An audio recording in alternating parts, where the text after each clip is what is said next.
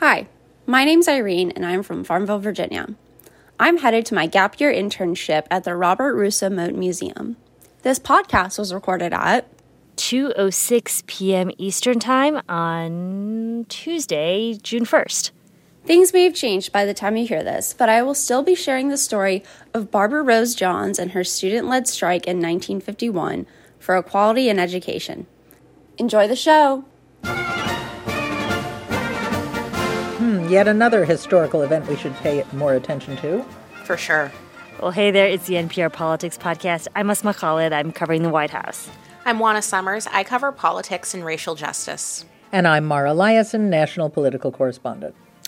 So President Biden is in Oklahoma today, marking the 100th anniversary of the Tulsa race massacre. It's one of the worst moments of racial violence in U.S. history. In 1921, an armed white mob attacked a booming black business district called Greenwood, destroying the area, burning businesses to the ground, leaving hundreds dead and nearly 10,000 people homeless.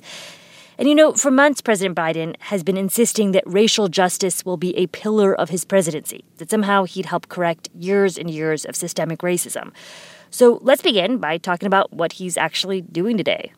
So President Biden is traveling to Greenwood, which was once known as Black Wall Street, as part of an effort to shine a light on that racist violence that happened there. Now, the White House says that Biden is the first president to visit Tulsa to commemorate this massacre.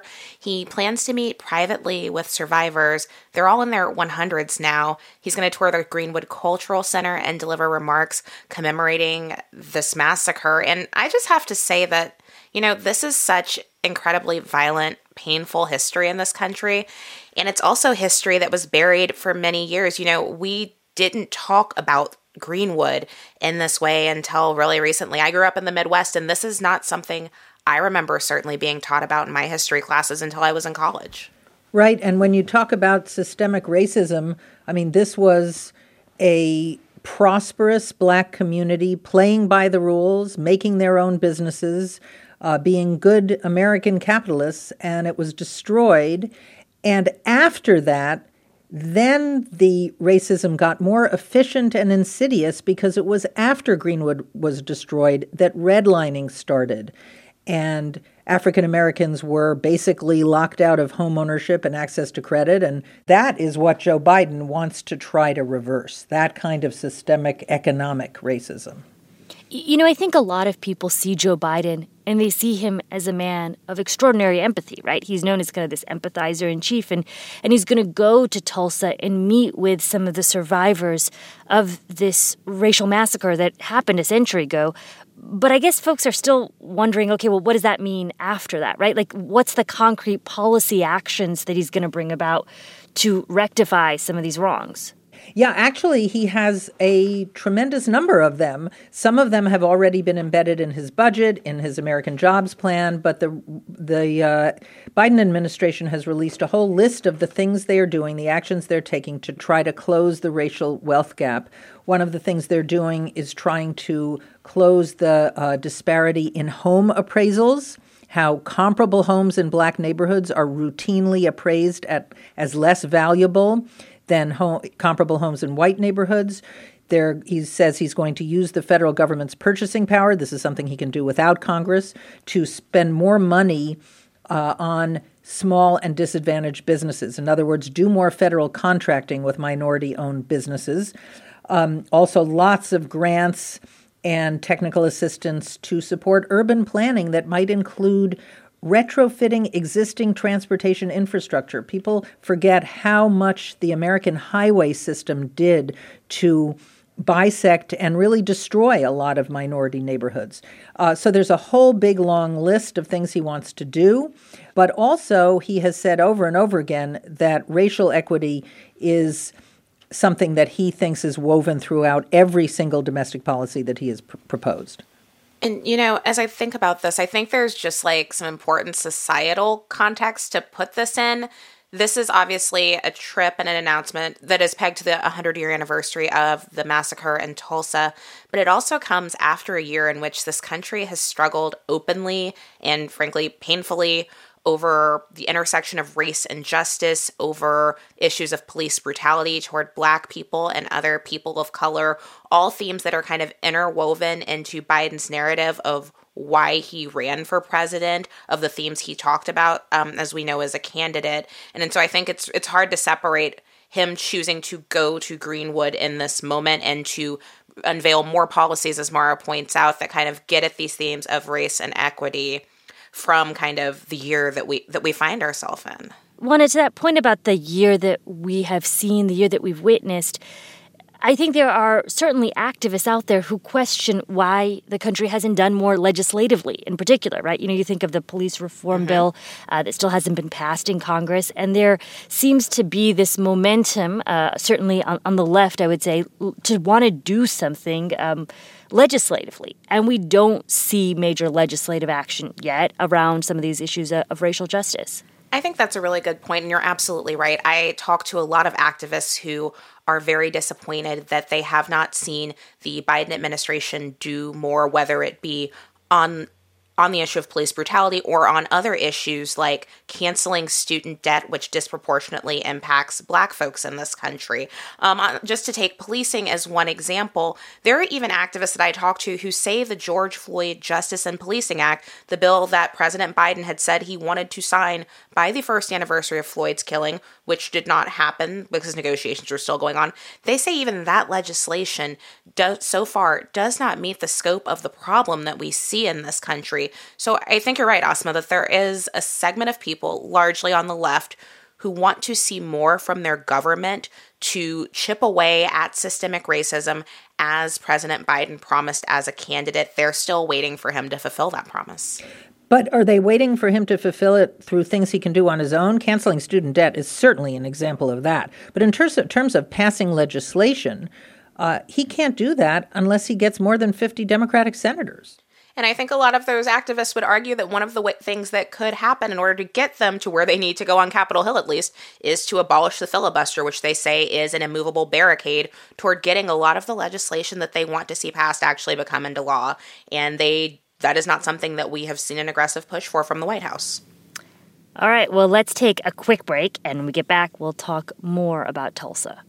This message comes from NPR sponsor Hint, fruit-infused water with no calories or sweeteners. Hint water comes in over 25 flavors. The watermelon water actually tastes like watermelon. The blackberry water tastes like blackberries. Hint is water with a touch of true fruit flavor. You can get Hint water at stores, or you can have it delivered directly to your door. When you buy 2 cases, you'll get a 3rd case free and free shipping. Visit drinkhint.com and use promo code NPR at checkout. An officer pins a 16-year-old to the ground and punches out his teeth. But are there any consequences for the cop? For the first time, we take you inside the secret investigations that show how police protections in California shield officers from accountability. Listen to On Our Watch, a podcast from NPR and KQED. And we're back. And Juana, let's talk some more about the reporting that you've done, specifically about the living survivors of the Tulsa massacre. These are folks who are obviously more than 100 years old, and they recently testified before Congress seeking reparations for what they experienced. That's right. They testified before a House Judiciary subcommittee that has been talking broadly about the issue of reparations, and it was really striking testimony. One of the survivors is Viola Fletcher, and she was 7 years old when the angry white mob descended on Greenwood and destroyed it. Take a listen to how she recalls that violence today at the age of 107. I still smell smoke and see fire. I still see Black businesses being burned. I still hear airplanes flying overhead. I hear the screams. I have lived through the massacre every day. Our country may forget this history, but I cannot. So these survivors are speaking out and they're telling their stories now, but they're also asking to be made whole because no one was ever punished for this attack, and they say that they were never compensated. I am a 107-year-old and have never been seen justice. I pray that one day I will. I have been blessed with a long life and have seen the best and the worst of this country. I think about the horror inflicted upon black people in this country every day. This was a terrorist attack on the accumulation of black wealth. This was a place where black Americans had accumulated wealth by investing in businesses and owning homes. That's the way wealth is created. And even the Biden administration's fact sheet on his policies say disparities in wealth compound like an interest rate. If you don't own a home, you can't pass it down to your children, and you can't help them with the down payment on their home. And, even today, 45% of black Americans own their homes, 74% of white Americans own their homes. And things like Tulsa are why that is true today. We began by talking about this push and pull that the Biden administration has, right, in terms of him visiting Greenwood and announcing different moves through executive order, and this kind of push that he has to do more, specifically on the legislative front. And one of the things I've been struck by is when his administration has been asked if he backs reparations, it feels like they, dance around that topic. Yeah, one thing we've heard repeatedly from the administration is the fact that President Biden supports this commission on reparations. He supports the study of the issue. We haven't heard the White House to this date, as far as I have heard, say that they actually support reparations being allocated or what that might look like. And when I talk about that, I'm talking about the issue of reparations broadly, not necessarily the issue of reparations for the survivors of the Tulsa massacre. I think that the issues are a little bit different there.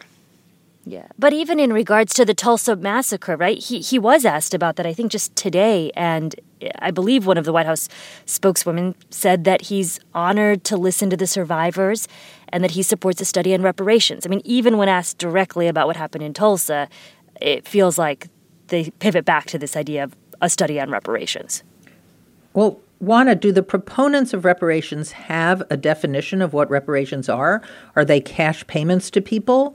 Or are they investments in all sorts of programs to address racial inequities?